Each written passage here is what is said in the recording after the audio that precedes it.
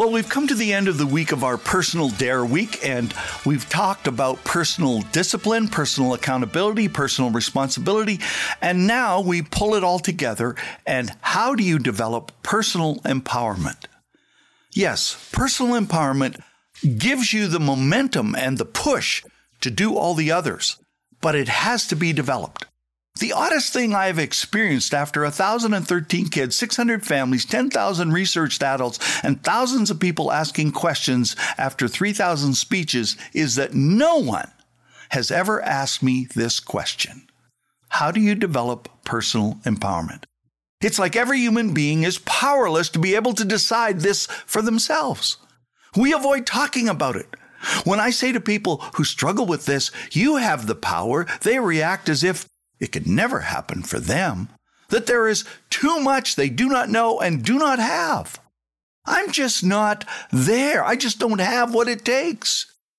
You cannot think that way.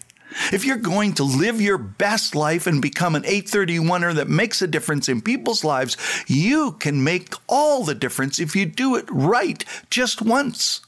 You may only intersect with someone once, and it may be your one kind thing that makes all the difference in their lives.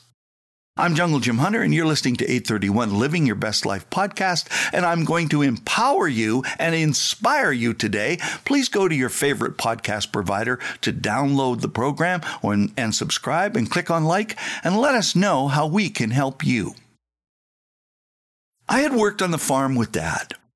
The concussion recovery was over. It was complete. And now I was 11 and a half years of age, and I wasn't allowed to go back to school. So that spring, I started working with my dad on the farm. He said, I'm going to do something that I trust you with that means so much to me. And if you knew my dad, you knew that this was an incredible sacrifice. He said, son, you're going to seed my favorite field. Pressure. This is a field that he grew more grain on than any other field. There I was, a 14-foot drill, 3.5 days going 4 miles an hour east and west all day, 17, 18 hours a day. Filling the drills, doing a field till it ran out, stopping, filling them again, and finally I finished. Relief came. We finished seeding that field. And that was it. He didn't say anything. He said, okay, let's go on and seed the rest of the fields. A month later, he got me up before it was light. We drove out to that field to the west side of it, and we stood on the west side looking east, and the sun was just starting to peek its head. We walked from north to south, picking rocks, looking at weeds, looking at how we had to spray them, and when we got to the south side, there was a rock that had pulled up, and so he had me pick it up and put it on the field edge. When I turned around, I looked back. I saw my dad on his knees, probably looking at a weed. When I got to him, there were tears streaming down his face. He put his hands on my shoulders. He said, son, I am so proud of you. Do you realize what you've done? Do you realize that you seeded this field and there are no misses? Every row is straight.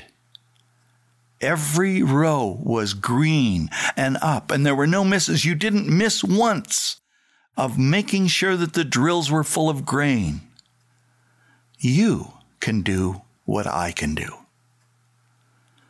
By now, the tears are streaming down my face, and he's crying, and I'm crying, and the swell inside me was so much. It was an explosion that thinking about it sends a chill up and down my back even now as I say it. Dad knew what I was before the accident, what I was going through. I was angry. I was mad. I was impatient. I wasn't who I used to be. I used to be smart, and now I was just kind of dull. I was discouraged and sometimes depressed. But this made me think. It made me feel I could do anything. He reached my core. When you speak to someone, try to see where they are emotionally and reach them where they are emotionally, not where you are, where they are. Aspiring to that level of excellence was the endorsement I sought from that moment on for the rest of my life, no matter what I did. 831 happened because I was prepared before the age of 12, but the great news for you is that you can grow anytime, anywhere, at any age if you will choose to give yourself the empowerment and stop believing destructive lies you tell yourself. You don't have to start over. You don't have to be young again and have your parents retrain you. You don't even have to go to a psychologist if you don't want to. All you have to do is empower yourself to believe what you believe about yourself. Now, remember, the word believe contains the word lie, and we are empowered positively or negatively based on the power we give to the conditioning and habits we have told ourselves most often. So here's the test. What do you say to yourself most often? For that is the direction you are heading. Change the way you talk to yourself and to others, and it changes everything. An empowered person is someone that decides what they are going to do and does it. Then they condition every part of themselves to do it. Growth is within your power and grasp.